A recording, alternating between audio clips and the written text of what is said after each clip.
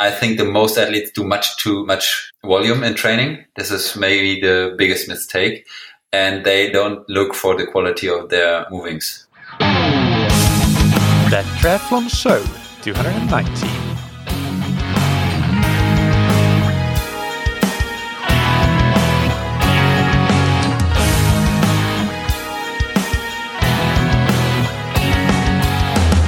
Hey, what's up everybody, and welcome back to another episode of That Triathlon Show, the podcast presented by scientifictriathlon.com. I'm your host Michael, and on today's episode I interview Philipp Seip, who is the coach of, among others, Sebastian Kienle, Laura Philipp, and Florian Angert. In this episode, we discuss Philipp's coaching methodology and his thoughts on the training that are used by the athletes that he coached, which, as you will know, are some of the most successful on the long-distance scene, with Sebastian Kienle being third and Laura Philipp being fourth in the Ironman World Championships of 2019. So sit back and relax. We'll get right into it after thanking our sponsors, Precision Hydration. You can find them on precisionhydration.com, and you can find founder Andy Blow in last week's interview, episode 218. That's definitely a good place to start if you're new to hydration or electrolytes or precision hydration, to get an idea of what it is that they're doing, which is to produce electrolyte supplements, but more than that, to be like consultants for athletes and help them with hydration and race nutrition strategies, which they do through podcasts like the one that we did last week, which you should go and listen to, and also with their blog, their newsletter, and other channels. You can get 15% off their products on precisionhydration.com with the promo code ThatTriathlonShow15. And big thanks to Roka, that you can find on roka.com/TTS. So we are changing the system a little bit for getting the discount code. We have a specific landing page. It's linked to in the show notes of this episode, in the episode description, in your podcast player, and you can just type it into any browser, roka.com/TTS, as in That Triathlon Show. And the reason for this is pretty obvious. I'm sure that some of you may be aware that discount codes can spread on the internet and reach people they're not meant for. And the discount code that we have here is obviously meant for only listeners and not for people that Google Roka discount code. So this new system with a landing page is a way to prevent the code from spreading to people that should not have access to it. So go to roka.com/TTS, and that's where you will get your discount code, which as usual will give you 20% off your entire order. So apologies for this having changed quite a few times recently, with first the code changing, but this system with landing page, it should work much better and be a sustainable solution, because you can always go to that page and find out what the current code is, and that won't then need to change the way that we have had to change up the code a few times before. So one more time, roka.com/TTS, where you can get your 20% discount code for wetsuits, tri-suits, swimskins, goggles, and high-performance eyewear on Roka. All right, without any further ado, here's Coach Philipp Seip. Okay, welcome to That Triathlon Show, Philipp. How are you doing?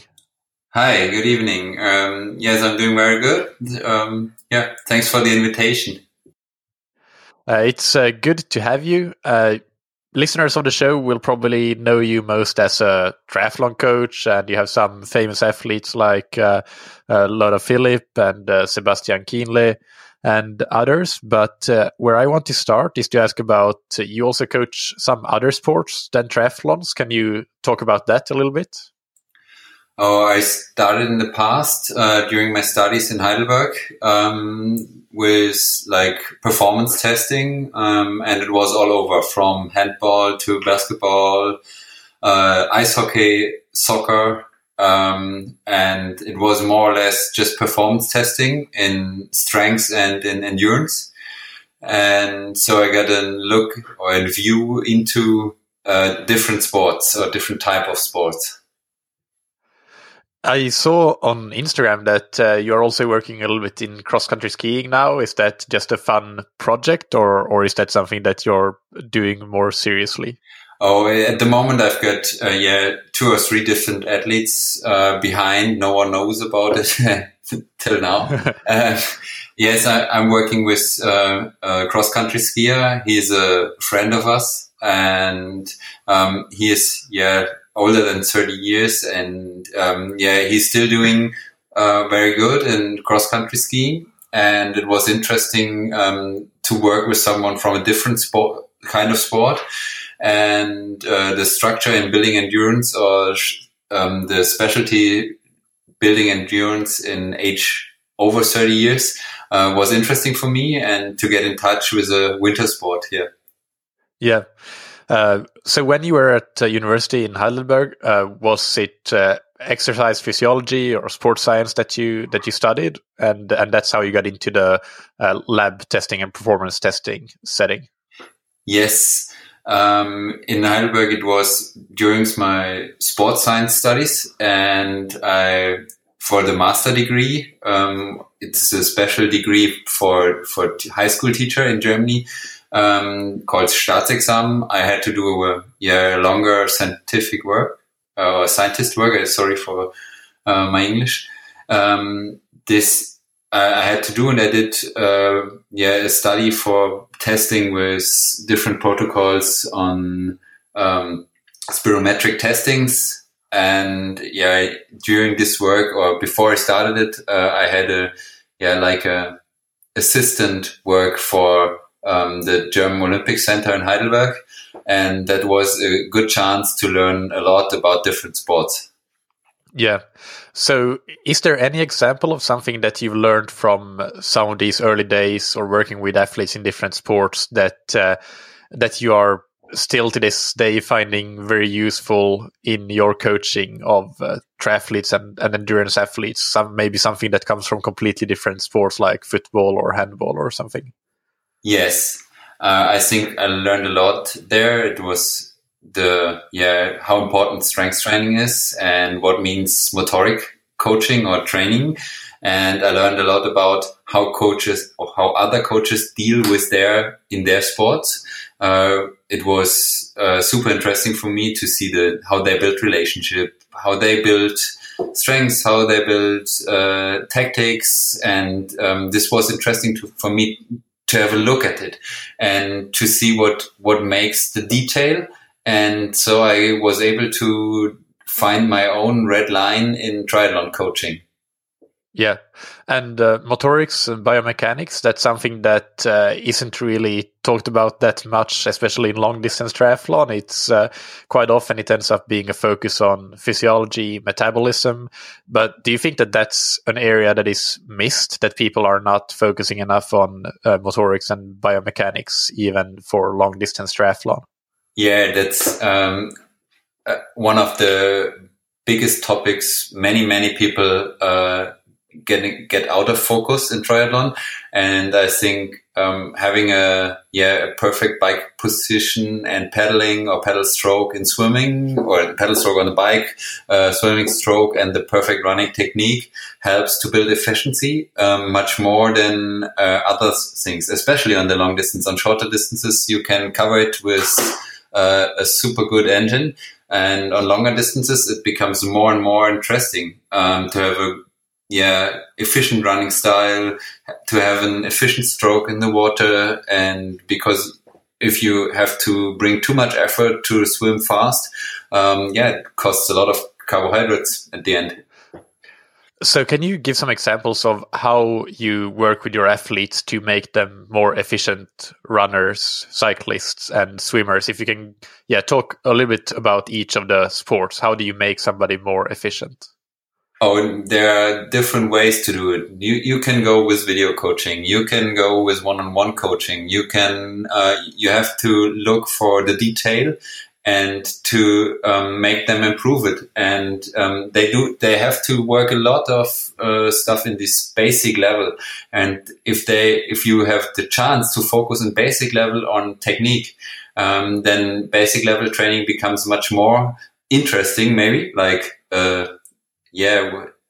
3 times 1,000 meter swimming, for example, is not very interesting, but they have to do it. And if they focus on, for example, breathing or the right on the right stroke and stuff like this, or the center of gravity in the water, and feeling these points and finding connections and finding key points in these movements. I think this is super important, and to get into a dialogue with my athletes about these details, and that makes them stronger. Do you mostly incorporate the technical work within, for example, swimming? So they have a set 3 times 1,000 meters and they have something they need to focus on? Or do you also use a lot of drills, like sets of specific drills that are outside of normal swimming, and then you do the swimming? Or how do you work with that? Oh, I try to build these drills with them together so that they have their individual pack of drills. They help them. And we work a lot with the language, like we talk to each other and find the key points in the complete movement. And it's the same with all movings in triathlon. It's a cyclic or periodic moving, like turning the crank or getting one stroke on another. The same with the strides and running. And that makes sense to have a good mental view or picture on these moving, and that makes the quality in the movements at the end. Yeah. In terms of the cycling, do you use any sort of technical devices or data like pedal smoothness or something like the Leomo, or any tools like that to help see if a pedal stroke or if the athlete's pedal stroke is really smooth? Or is it more a case of visually observing the athlete and seeing if there are any issues with the position or pedal stroke, or in general? Do you use tools or technology or not there on the bike side of things? At the end, you can use everything with what helps. So it can be video, it can be Leomo. We all use this stuff, and all to try to find points which helps to come into a practical work. And in practical work, we try to find points where we can check if we are still right. So you can to have this jump from the lab testing or to practical relevance. This is the most interesting point. And yeah, I think like the power meters are getting better, so you get information between right and left foot, or you can the power balance, and but you have to use this data to get better, and I think you can measure a lot. But yeah, you to try to find these details and then to make them better in reality. This is the connection I try to do with my athletes. Yeah. And do you use any of the new devices that are coming out for swimming for measuring the stroke and how good that is? Yes, I'm in touch with Smart Pedal, for example. Yeah. I think this is super interesting, but I have to do some education for me. Yeah. I tried it. It's interesting.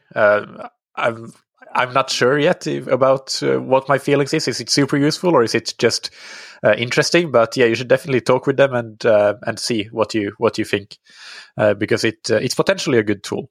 Yeah, I talked to them. I know what it is, but to get this relevance and practicing, I need a little more time at the moment for this special tool.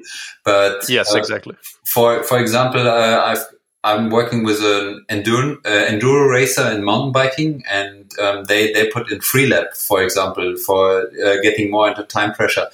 And this is another system that works different from this, but bringing in this to review,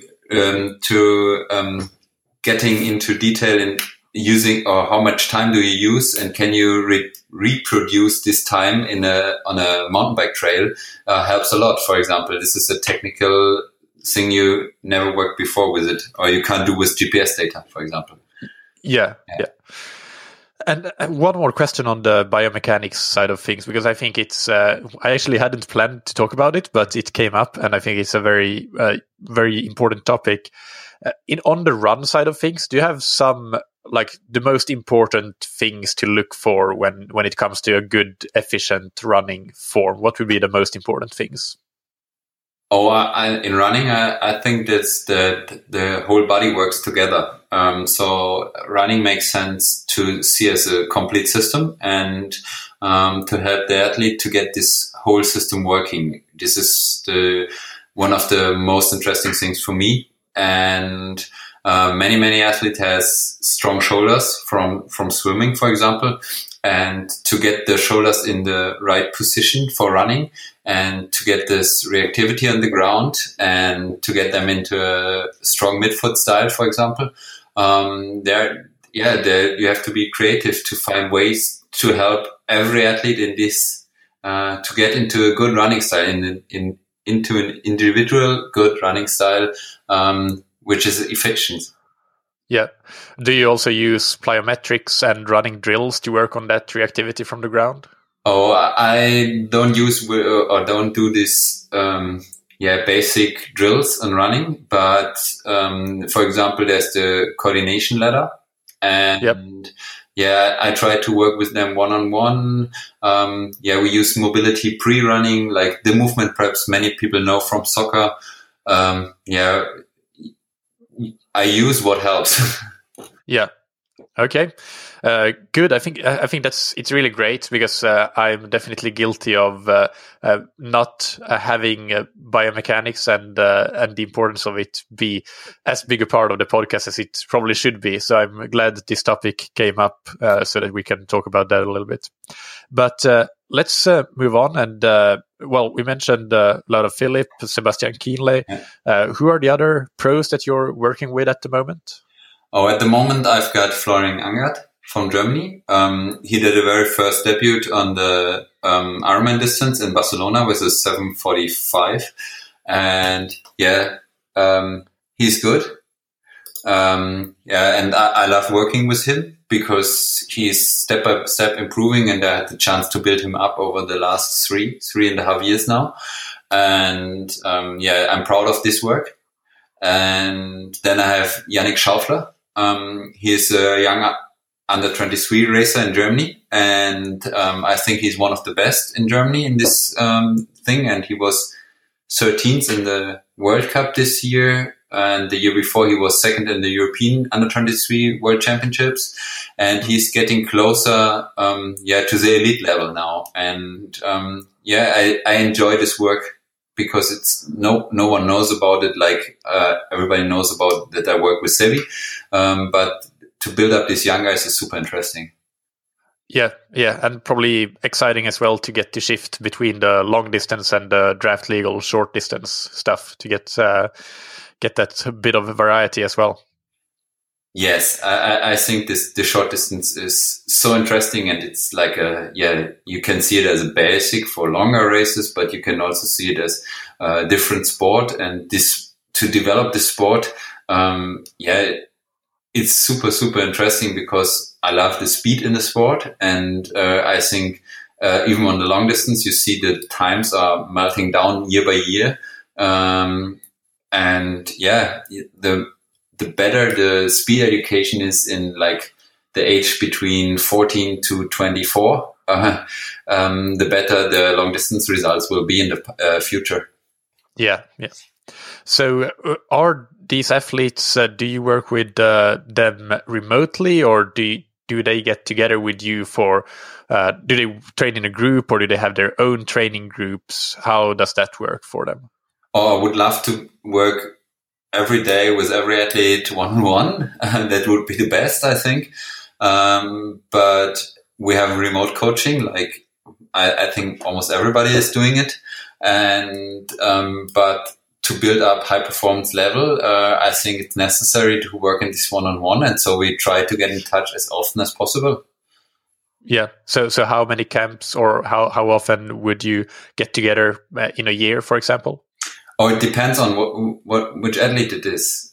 So Florian, Sebi, they live like a 30 to 50 minute drive from my house, and they come really often to Heidelberg, and so we can train together. We can check running technique. We can check lactate level, for example, or we can check athletic, if it fits or if it still fits, so that we have a sweet spot learning. And Yannick, he moved houses from German Olympic Center Saarbrücken to Heidelberg, and we see each other 2 or 3 times a week. So we can do track workouts together. That helps a lot. And Laura is my wife. She's every day with me. So we've got the chance to get in touch really often. And I think that's, for me, it's the most interesting quality of my training. Yeah. That's something that Laura has a good video on YouTube that I can actually send a link to that in the show notes, where she introduces you and how you work together. So that was a good one. That is, I recommend that the listeners go and look at. If you describe your coaching philosophy or how you think about training in general, what can you just go into that? What are your thoughts on coaching and training for triathlon, whether it's long or short distance? I think training is the thing to get into a sweet spot learning in endurance training, in motoric training, in strength training, and to keep up this learn level as high as possible, and to find this learning level together is my work. And to get people in touch with the right stuff to the right time. This is like the art of training. And then you have this, you can put it into 2 parts, like coaching. This is my coaching for personality, for knowing the strengths of athletes. And on the other hand is training. This is more like a science, and to combine it, means being a coach, I think. So the sweet spot of learning, what does that, can you explain that? What does that mean? Because you said on the endurance side and on the strength side, is it finding, am I understanding it right, that it's finding the right amount and the right type of each type of work? Or is it also about maybe on the endurance side, for example, combining that with challenging or always working on really good biomechanics? Or just explain that a little bit, what you mean when you say sweet spot of learning. I think this is in several areas. So you can do it in strength training or in endurance training or in developing your personality, and to find these windows when they are open to do the right things at the right time. For example, in training, look at building basic level in like 8 to 12 weeks, and to readjust the intensity at the right point, for example, to build it up and to see, okay, we've got an adaptation in this point, and then start increasingly slow the level, so that they have like an increasing learning or increase, like the super compensation thing. And and sweet spot means that you have the fastest learning you can get. And this means, like, I started in training, and the thing is, through this individualization of training helps me to get the best out of every athlete in comparison to the system we've got in Germany, for example, with the federation. They use, for example, more or less for everyone the same approach. Yeah. And I try to find the best approach for every athlete. And so these are different systems, and maybe this is the thing, what helps me or what my athletes. Yeah. So a very individualized approach of finding what works for each person. So in some of the main parameters, when we talk about the training aspect, endurance training, volume and intensity, how do you think about those 2 parameters? And do you think that volume is really important, and obviously some will be doing more than others? Or do you think that a lot of athletes do too much volume perhaps, and you fall more on the intensity side? What are your thoughts on that? The answer is, it depends on. It's the individualization thing. And I think at some point in your life, you have to do a volume approach, because you have it is an endurance sport which lives from the repetition of things. But at some point, and if you have a diagnostic tool, and okay, I have a super solid level, and for example, my VO2 max is lowering down, then you have to find ways, and in many points you have to be recovered to get into a high intensity training into. And so it depends on where you are in your biography, in your training load, and then I can answer this question if what helps. Yeah. Okay. So you do work with testing quite a bit then in the lab to figure out an athlete's VO2 max and economy, presumably. How important is testing, and how often do you go to the lab with the athlete to do that testing? The answer is, again, depends on. For example, to have a status and to know, for example, when I did this 8 to 12 weeks cycle in training, and I want to check if it works or not, then I go into lab and do new tests and look for the economization, or if I have some goals in the winter, and I try to check them before doing the next step. So to make sure that my training has worked, so there's no black boxing. Yeah. And if it works, can you be pretty confident that repeating that training with the same athlete next year which will be more likely give good results? Or do you have to, I guess, find a new stimulus, a stronger stimulus, to get the same results next year? Have you analyzed that at all? Oh, this is just knowing athletes. But I think you can't be sure to do the same stimulus again and get the same result. So this is you can't do the same training for a 20-year-old guy and for a 30-year-old guy. So the needs become different. And a diagnostic tool helps you to aim right in training. Yeah. When you say that the 20-year-old guy and the 30-year-old guy need different training in general, on average, the average 20-year-old developing athlete versus the average 30-year-old, probably long distance athlete, how do their training needs differ on average? This is hard to answer for me because I don't know the exact athlete. So I can tell you that for example, for Sebi, it's super interesting to have the speed in mind, because if you are getting older, like Sebi is now 35 years old, he has to get his eye on being as fast as possible. And we tried to work a lot on it, on the leg speed, for example, in this year, and he did very well. And we were not very on the bike. It was not that good this year, but we try to focus on it. And this is an interesting thing for an older athlete. For a younger athlete, maybe the motoric or strength work becomes more important, because they maybe are not that efficient like others are, or like older athletes are. So they have to do this efficiency training without losing speed in top level. And I try to educate them in motoric skills, for example, to have they have to be able to run 1,000 meter in 2:30, for example. Yeah.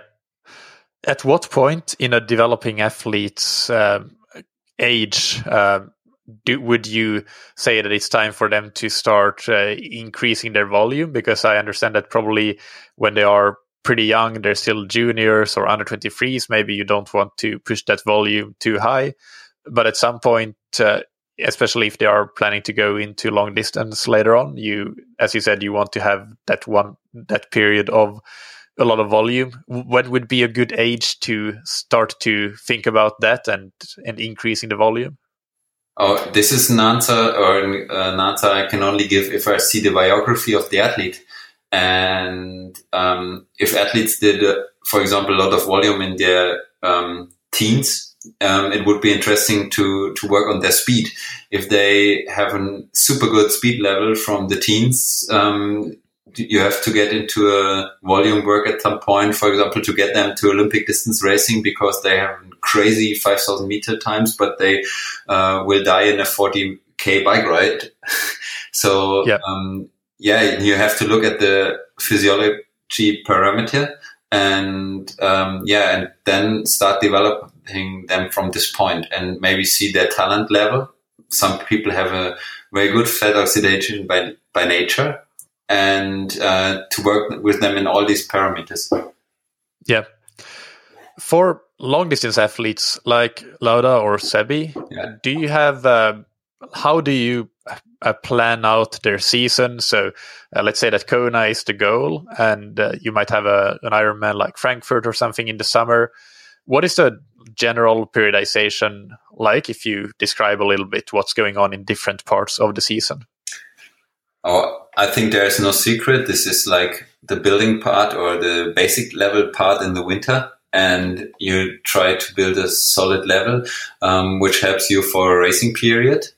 And then, for example, you have this usual German season between May and July, and then maybe there is like a little break, and then you build up for 70.3 Worlds and Hawaii.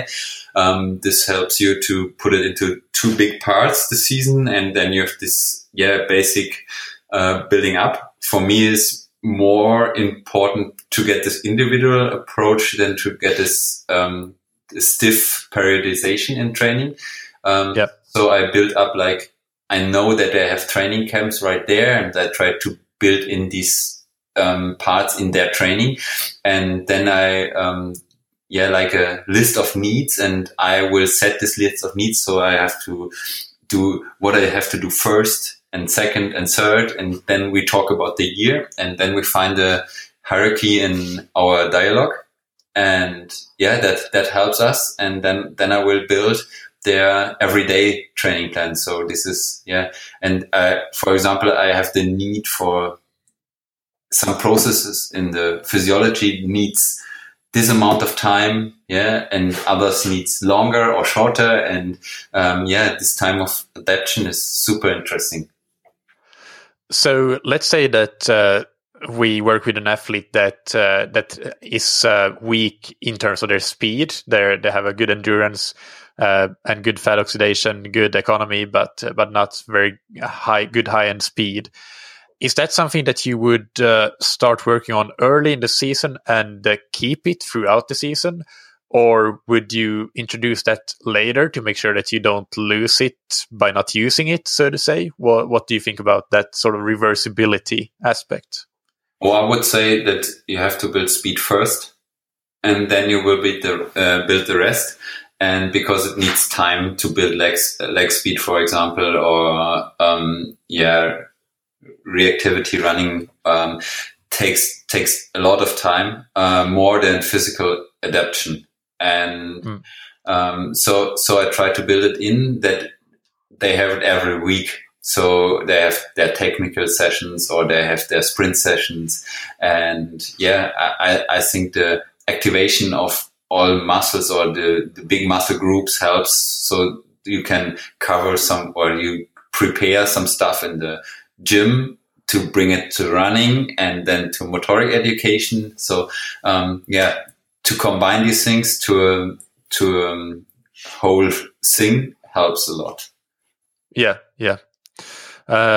So as an example, could you give us just an example of a training week? It doesn't have to be one of your athletes, but maybe you can make up an athlete, or you can use one of your athletes if you want to.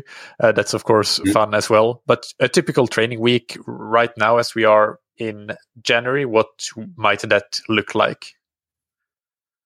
We can look into maybe one of Laura's weeks. Yep.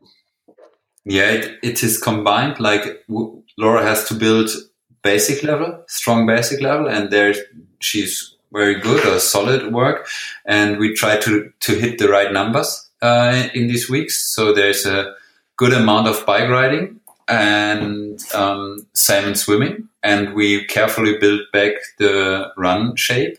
And running is divided into like short speed works, hill reps, and maybe a longer run. But if the bike level increases, I take down the longer runs. And if she's at home, we have more longer runs, for example, and going on the trainer for bike rides. So I try to keep this time on the trainer as short as possible. So to do training as effective as possible.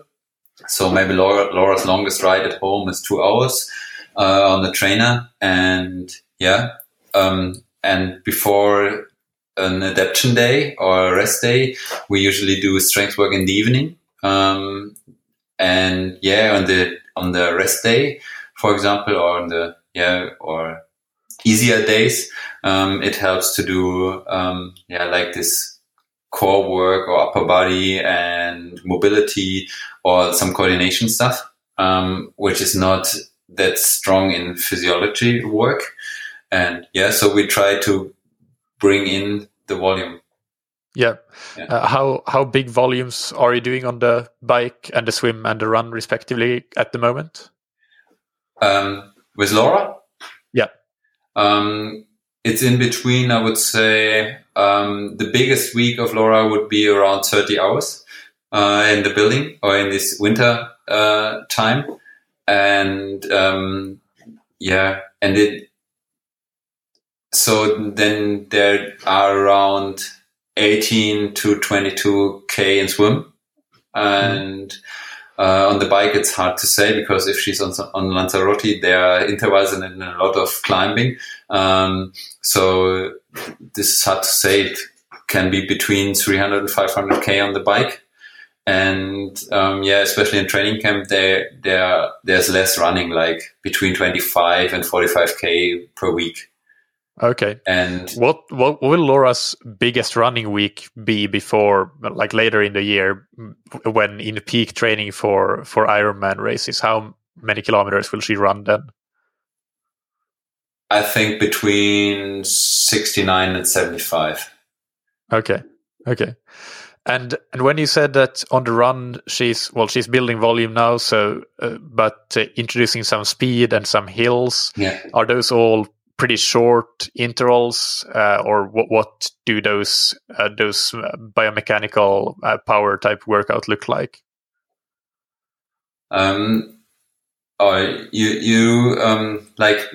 You have to look what she needs to build. For example, if I'm able to build like this development area, like upper ventilatory threshold 2, I can go much longer on the bike, and if I want super high intensity, I can do it very good in the uphill run, for example, in between 45 seconds to 75 seconds. And and leg speed you build maybe between 80 and 200 meters, or you start with super short flying sprints. And there you can be creative to build workouts. They help. Yeah. And finally, for the swim and the bike, so you mentioned a lot of steady work, a lot of building volume. Do you do any other types of quote unquote workouts or like harder work, or is it all steady? No, I do as less as possible steady work. But it helps to do steady work in a steady pace. For example, if you ride 2 hours on 200 watts, it helps not to have a standing crank for 10 minutes. So it's time under pressure theory. You have to, and if you get it in on a trainer, you have like 120 minutes under pressure, and then you can get off this bike and start the recovery or the adaptation. And this helps a lot. To bring in these areas right, not to be like 14 minutes sub 150 watts and 15 minutes like over 240. So if you hit the right area, you will get a better effect. This is for sure. And on the other hand, we try to work in the intensity stuff, like super high intensity, like 10 to 12 watts sprinting on the bike. Okay. Thank you for that example. That's really interesting to hear. What do you think are some of the most important things outside of swimming, biking, and running? Can you just describe your thoughts around things like strength training and nutrition and sleep? I guess we can start with those three aspects. Strength, nutrition, and sleep. Yeah. All three factors are super, super interesting. And sleep, you can say sleep and recovery. And recovery is one of the big factors is the difference between professional and amateurs. And even professionals have to learn a lot about recovery. So what do you mean by that? So if you are a professional, you obviously have a lot of time available to you to train, and you can make sure that you get enough sleep during the night. But when you get a new professional, what are some of the perhaps things that they need to learn to really get the most out of their recovery and really perhaps take the next step and reach another level by improving their recovery? They have to learn when they have to eat, when they have to refuel, how they sleep. Do they sleep really good? Do they use like blue light before sleeping so they destroy the efficiency of their sleep? They have to learn to let things go to get into this mindset I want them to have. This is what is the mindset you want them to have?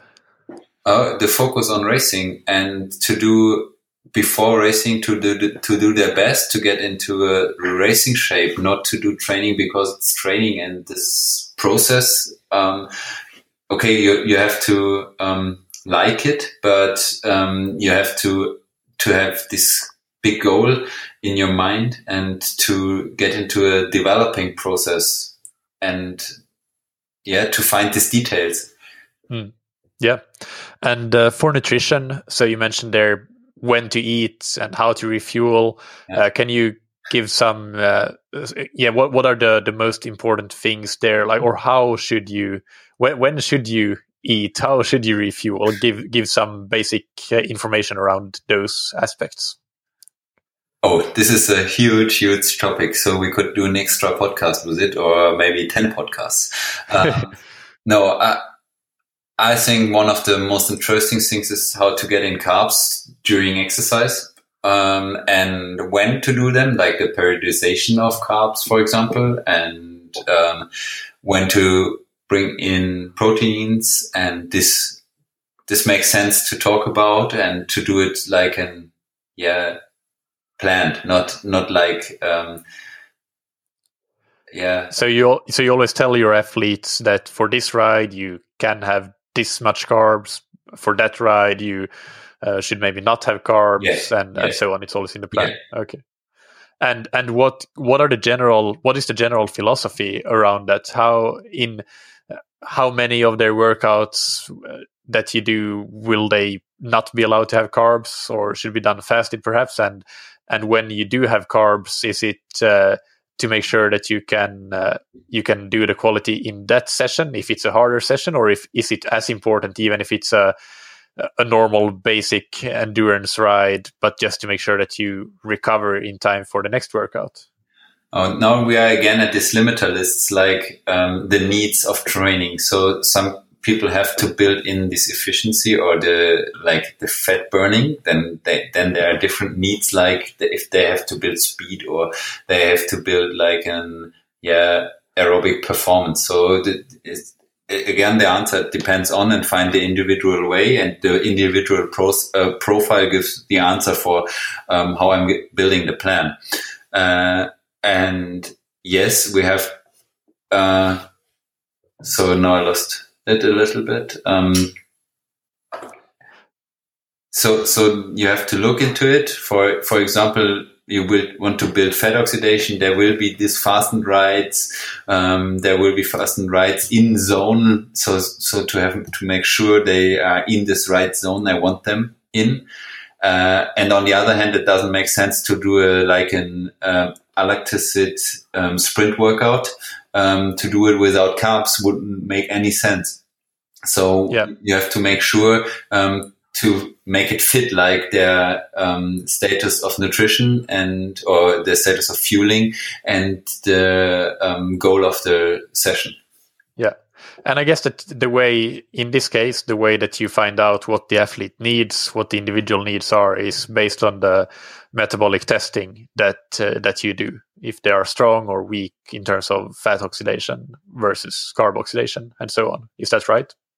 Yeah, that would be the best thing if I get it all the time. And yeah, this is like an ideal scenario. I don't get it every day, but right.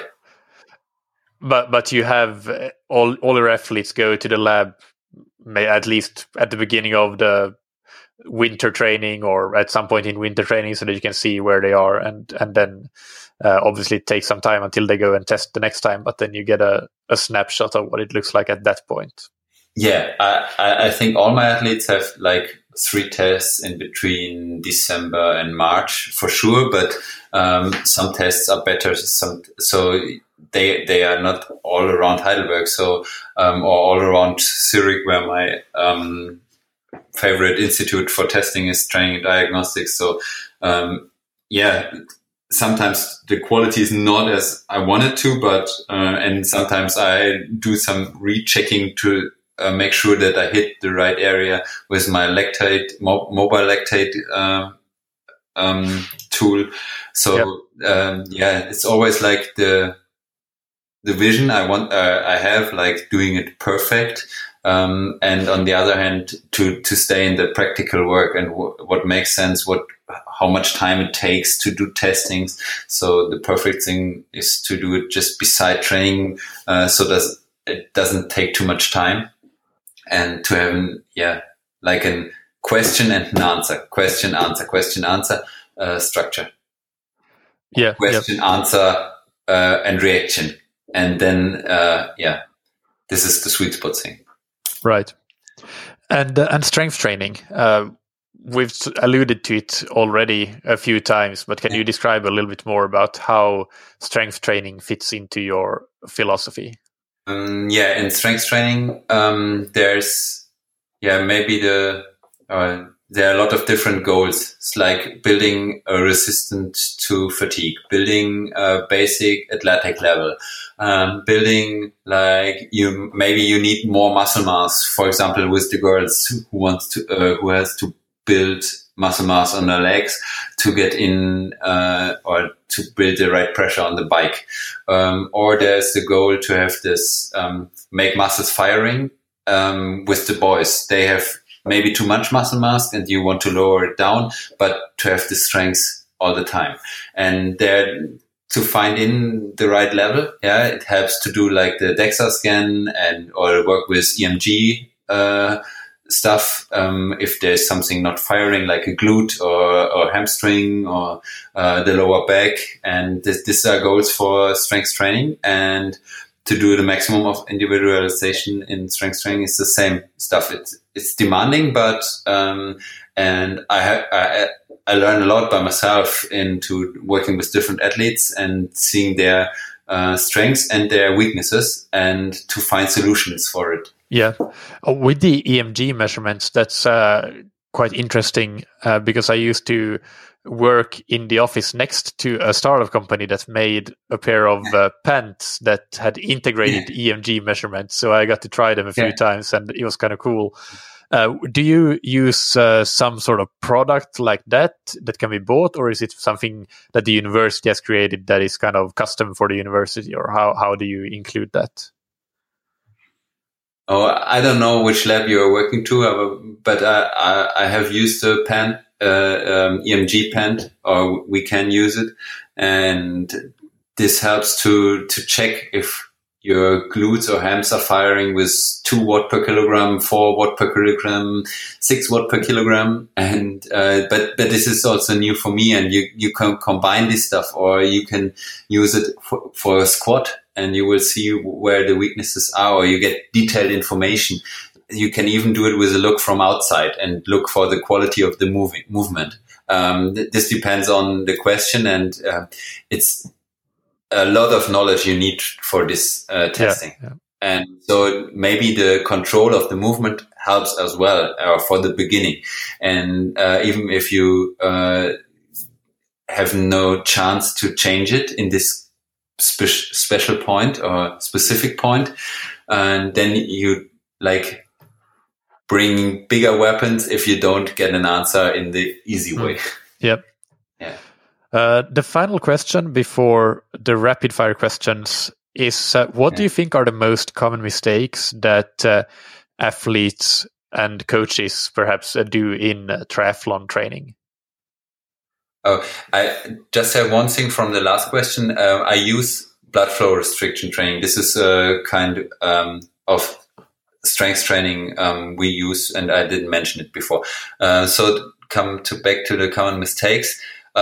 I think the most athletes do too much volume in training. This is maybe the biggest mistake, and they don't look for the quality of their movings. Yep. Do you think that is that the professionals or the amateurs or on both sides? I think it's on both sides. Okay, yeah. So the rapid fire questions, and these are very short, so take 15 seconds or less to answer these. And the first one is, what's your favorite book, blog, or resource related to triathlon or endurance sports? Oh, yesterday evening I started to read the book Mega Brain, New Tools and Techniques for Brain Growth and Mind Expansion. This is not that new, but this is like today it's my favorite book because. Well, yeah, I love everything that has to do with the brain, so I'm putting that on my list. What's your favorite piece of gear or equipment? It's hard to answer. Maybe it's the spirometric system, and the mobile spirometric system would be a dream. Do you use any of the mobile systems that exist? Or I want still to, waiting for but at present I don't have one. Okay. And what do you wish you had known or done differently at some point in your coaching career?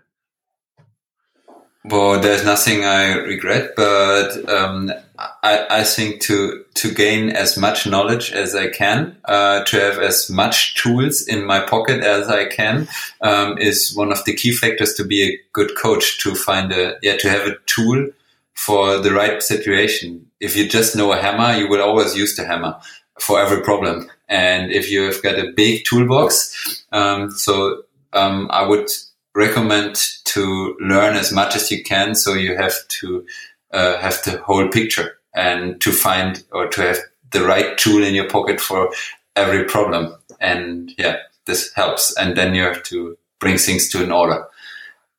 Yeah, that's a really good place to end this interview. Thank you so much, Philip. I really enjoyed the chat and learned a lot. So really appreciate the time. Where can people follow you on? You're on Instagram. Do you have any other social media or anything that you that you use? No, at the moment I just use Instagram because I was not looking for more athlete at that one point. But I'm building a website. And things are growing. And so at the moment it's Instagram, but I am working in the background on the website, for example. Okay. Well, let me know when that's done, and I'll put a link to the website as well in the show notes. In the meantime, we'll have the Instagram so that people can find you. Thank you. All right. Thank you so much, and enjoy the rest of your evening. Yes, thank you very much, and have a nice evening. I hope that you enjoyed that episode, the conversation with Philip.